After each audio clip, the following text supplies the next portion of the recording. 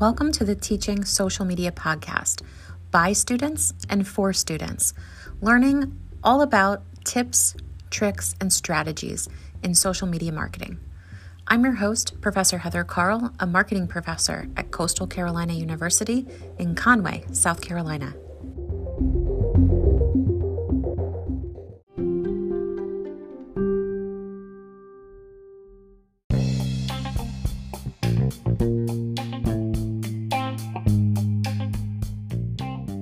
We are back with episode 2 of season 2 of this Teaching Social Media Podcast, and I am super excited for you to hear this episode today. Unless you've been living under a rock, you know that TikTok is the #1 social network that every brand is focusing on. So if you wanted to get ideas for your TikTok strategy, this episode is for you. We're also talking about other forms of media, including augmented reality. So these students have also some great tips on using Snapchat. You'll hear about trending sounds, user-generated content, and AR filters. So I can't wait for you to listen. Let's jump in.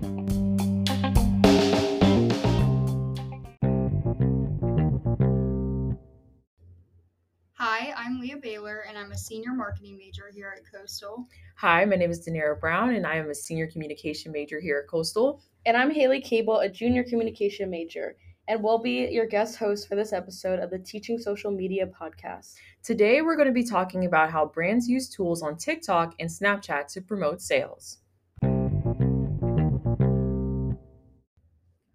I'm just going to start us off by asking you guys how many monthly users you think there are on TikTok. I'm gonna guess 1 million. I think like 100 million because a lot of people are on there. That's what it is. That's exactly what I was going to say would be in the 100 million range until I looked it up. And according to the CEO of a blog called Social Pilot, there are actually over 1 billion monthly active users on TikTok worldwide and almost 121 million in the United States alone. Jeez, 1 billion? Isn't that crazy? That's crazy. Really? So since TikTok's release in 2016, it has become one of the most powerful marketing tools for brands big and small. And today I'm going to talk about how brands can benefit from challenges created by users and hashtag challenges promoted by the brands themselves. So how do you do this? There are a few content formats that have been tried, tested, and proven successful for brands starting up on the platform. The first is reposting user-generated content on your brand's page. My favorite example of this was in 2020 when a man literally just posted a video of himself on a skateboard on his way to work listening to Fleetwood Mac's Dream. But the kicker was that he was drinking straight out of a bottle of Ocean Spray cranberry juice. Okay. The video went viral and thousands of other people hopped on the trend. And Ocean Spray earned 15 billion media impressions in less than a month because of this one video. Jeez, 15 billion? This also initiated their debut to TikTok. Their first video was a compilation of users participating in this trend, which I thought was cool. And then the second strategy is promoting a branded hashtag to get users to make videos about your products. One that I've seen most often was the Calvin Klein hashtag #MyCalvins campaign, where they recruited celebrities like Kendall Jenner and Shawn Mendes to feature their clothing in TikTok videos. This helped Calvin Klein reach a broader audience and boosted sales tremendously because of these celebrity endorsements. Wow, I feel like that can really help out with sales and stuff like that. Yeah, agreed. So to kind of piggyback off of what you're saying about TikTok, what do you guys feel about TikTok trending sounds or creating your own sound? I like them. Sometimes I just add them to my playlist if I like them enough. Yes. I like them until they get stuck in my head.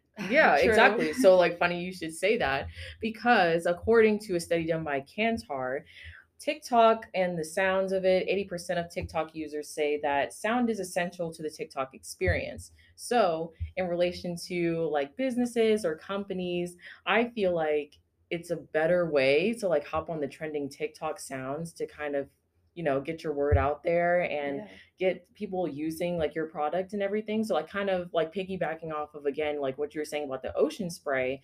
So they made another post about their product and stuff like that. Oh, really? And they used the song. I don't know if you guys heard it, but It's Corn. Oh, no. Yeah. So in case you guys don't know what the It's Corn song is, it originated from an interview with a kid from South Dakota named Tariq, and his response for the interview somehow influenced someone to create a TikTok song or anything out of it. And so people have been using it all over, and because it was trending, Ocean Spray kind of hopped on the trend as well and started promoting their products through that, so that it was getting more exposure and it was just coming out of all of the trending stuff that was happening on TikTok, so they can like broaden their variety of like, audience members and stuff like that and their consumers. And so that's bringing it back to the question, should you use your trending sounds or use your own? So if you really want to use like existing sounds from TikTok's library, according to Cobra Molinar from influencermarketinghub.com, you'll want to study like the numbers. So you got to pay attention to a lot of stuff that's going on there. Yeah. You have to see how many videos were being used for that particular sound. You got to look and see who's doing them, if there's influencers involved. You just got to be able to pay attention to all the statistics and what's going on with that sound so that you can know if it's a good thing or not. Yeah, that makes sense. Yeah. So like if you really want to use your own sound or like create your own sound, you just have to be able to, find your audio creation and find your like style for it. That's going to be something that's catchy or something that's going to be able to like grab the attention of your consumers or your target market.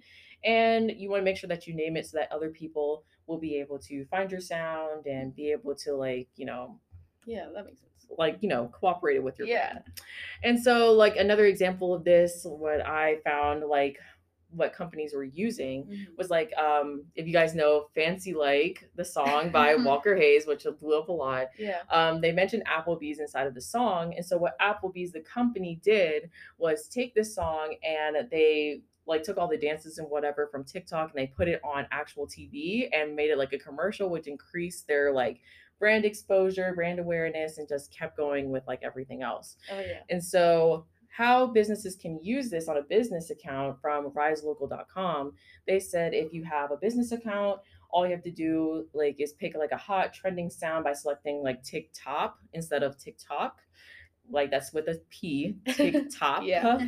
But you won't find the same sounds like as you would on a personal account. So you'll be directed more towards like commercial sounds. And so if you can still get a lot of views with those, you probably won't see like funny audio stuff that people usually use.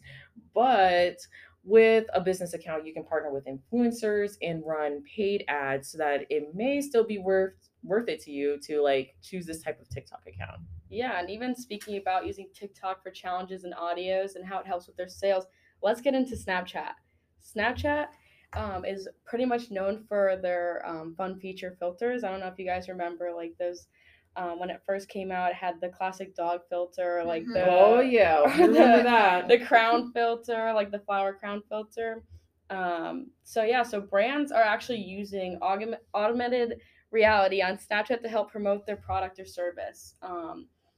Snapchat actually first started using filters in January of 2015, and it got so popular with the dog filter and the flower crown filter that brands picked up on this and started using AR for their own personal use. So they literally started creating filters that are specific to their product and service and to promote them to Snapchat users. Now, this helps brands because of Snapchat users like using their filters, they send it to their friends and family and whoever they're like talking to, and that's actually using like word of mouth to promote the others to actually like promote the brand's product or service. Right. So an example of this, I don't know if you guys have ever like shopped at Foot Locker like for shoes and stuff.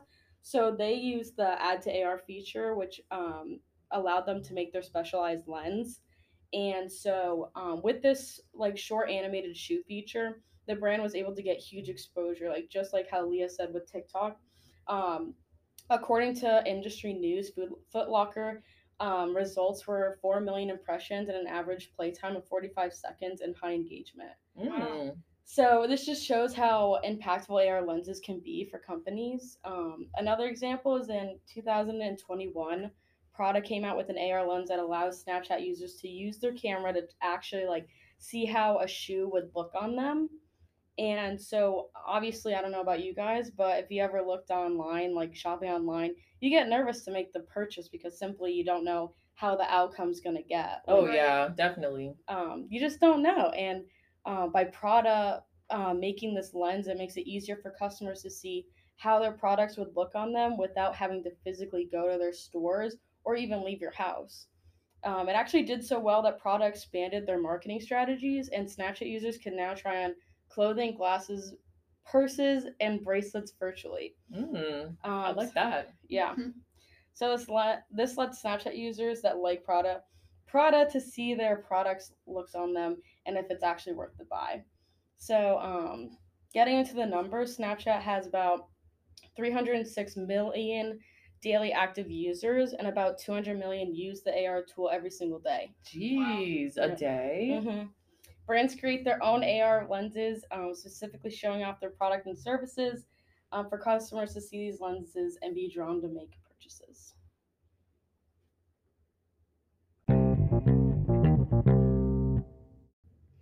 Thank you for joining us today. We hope you learned some useful tips and tricks for marketing through TikTok and Snapchat. I'm Leah. I'm Danira. And I'm Haley. Also remember to follow our class project at Teaching SM Blog on Twitter or Instagram, or Teaching Social Media on Facebook. You can check out more information at teachingsocialmedia.org.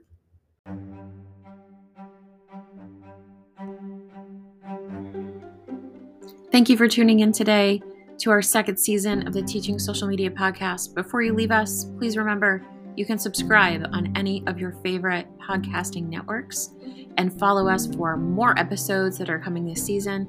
You can also find us on Twitter, Facebook, and Instagram. Send us a message. We'd love to hear from you.